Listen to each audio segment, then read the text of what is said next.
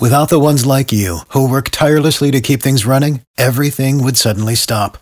Hospitals, factories, schools, and power plants, they all depend on you.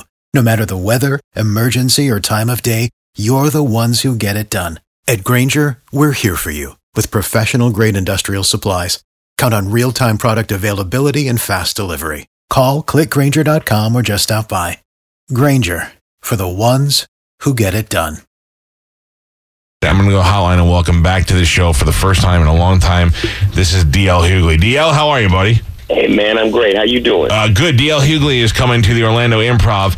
He will be doing a show on Friday at 8 and 10:30 and Saturday at 7:30 and 10:15, and then they sucked you into the Sunday show, huh?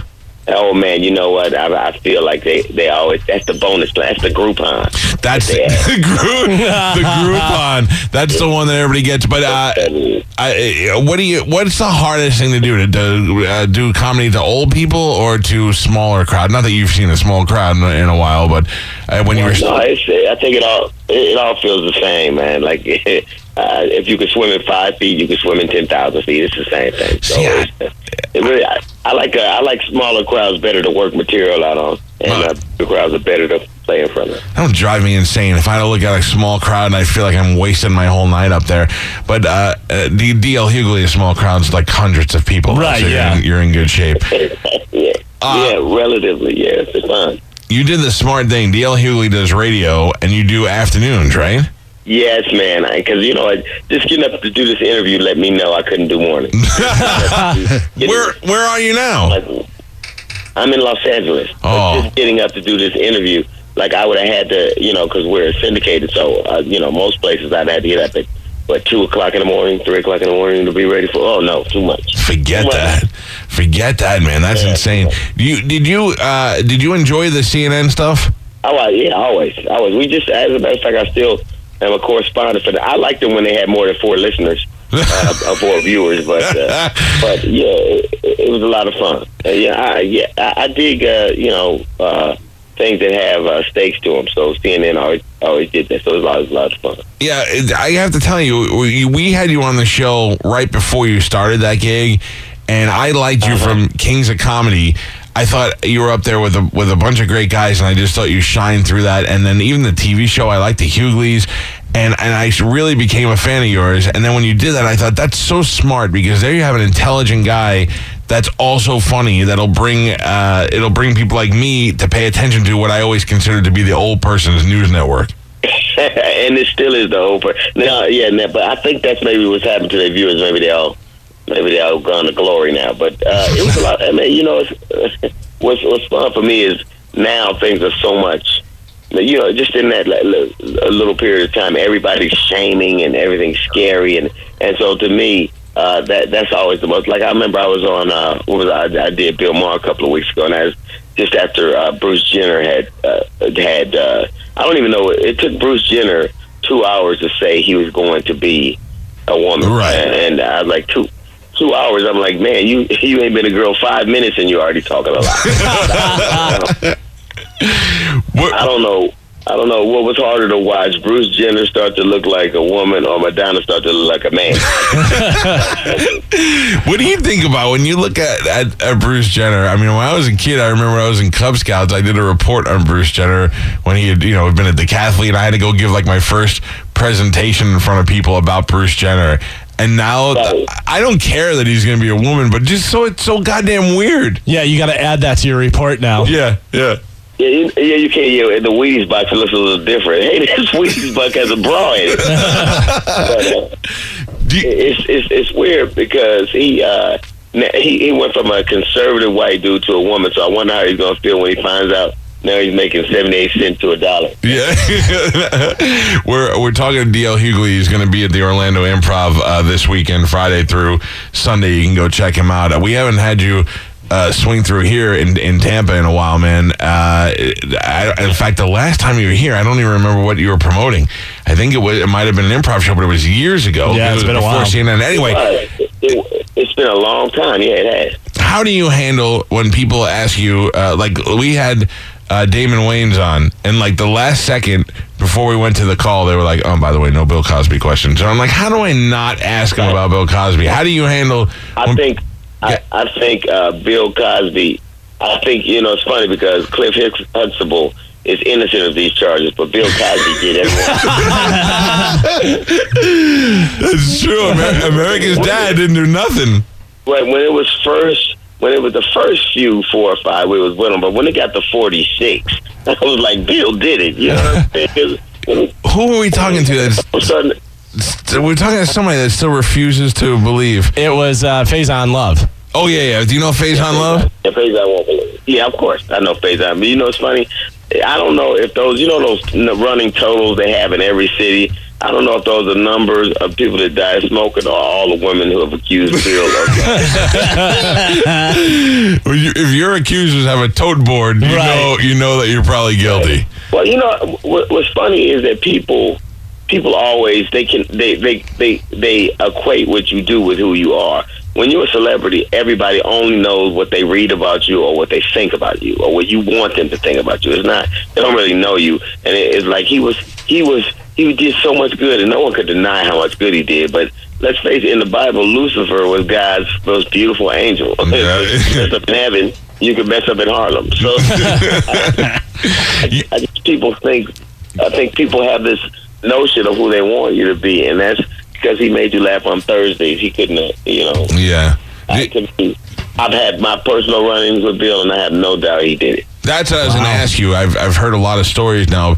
People aren't afraid to talk about situations they had with Bill over the years because he was a big, powerful guy before, and especially comedians, younger comedians, didn't want to say anything. I heard Brad Garrett talking about him on Howard Stern the other day. What kind of run-ins did you have with Bill? Well, I was doing a radio show in New York. I was hosting a morning show, and Bill called in to do an interview, and I knew he didn't like me, and I didn't necessarily care for him from Def Jam because when Def Jam was out, he tried to squash it and tried to make sure. He just called it horrible. He sat on the board of Time Warner, and he tried to really all the comics you enjoy now wouldn't be around if he had his way because he tried to destroy Def Jam.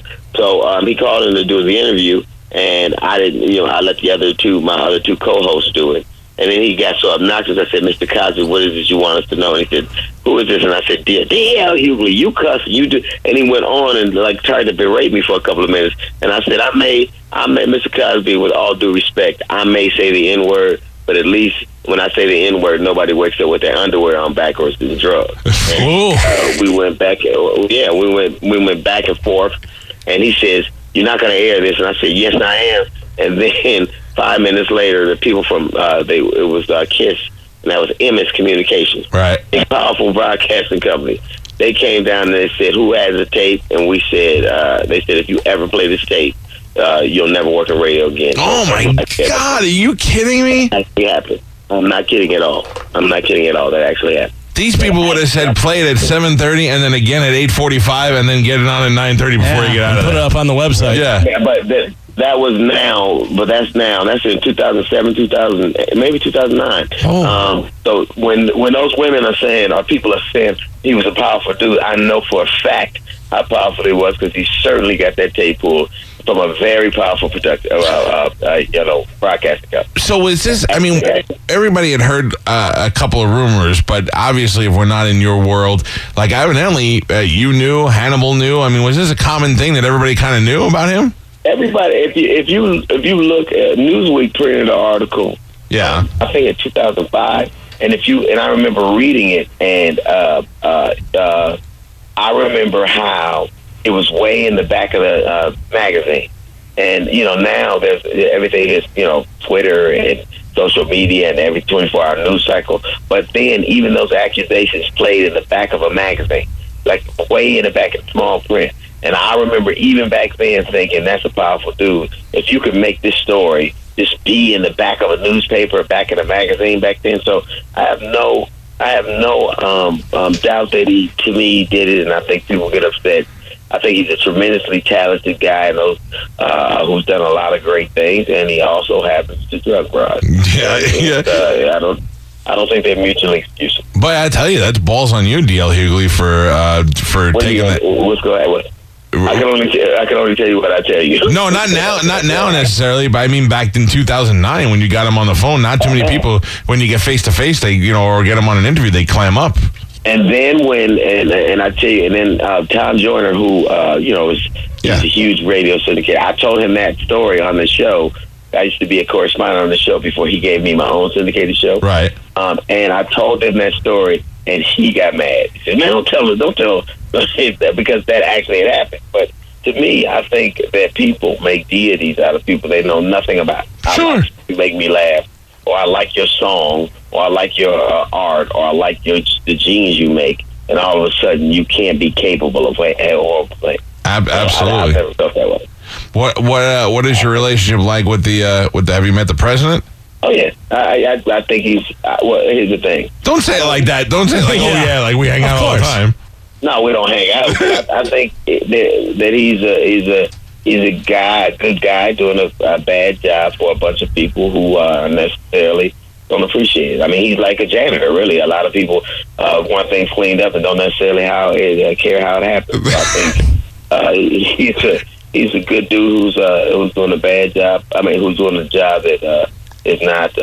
It's like you want to know, you want to eat. You don't necessarily want to know what goes into prepping the food. I think his gig is a lot like that. That's a very good way to explain it. I mean, I like the guy, but he's a great guy, and he got me the first time I was making signs, go Obama, and the second time I'm like, all right, well, I like him better than the other guy.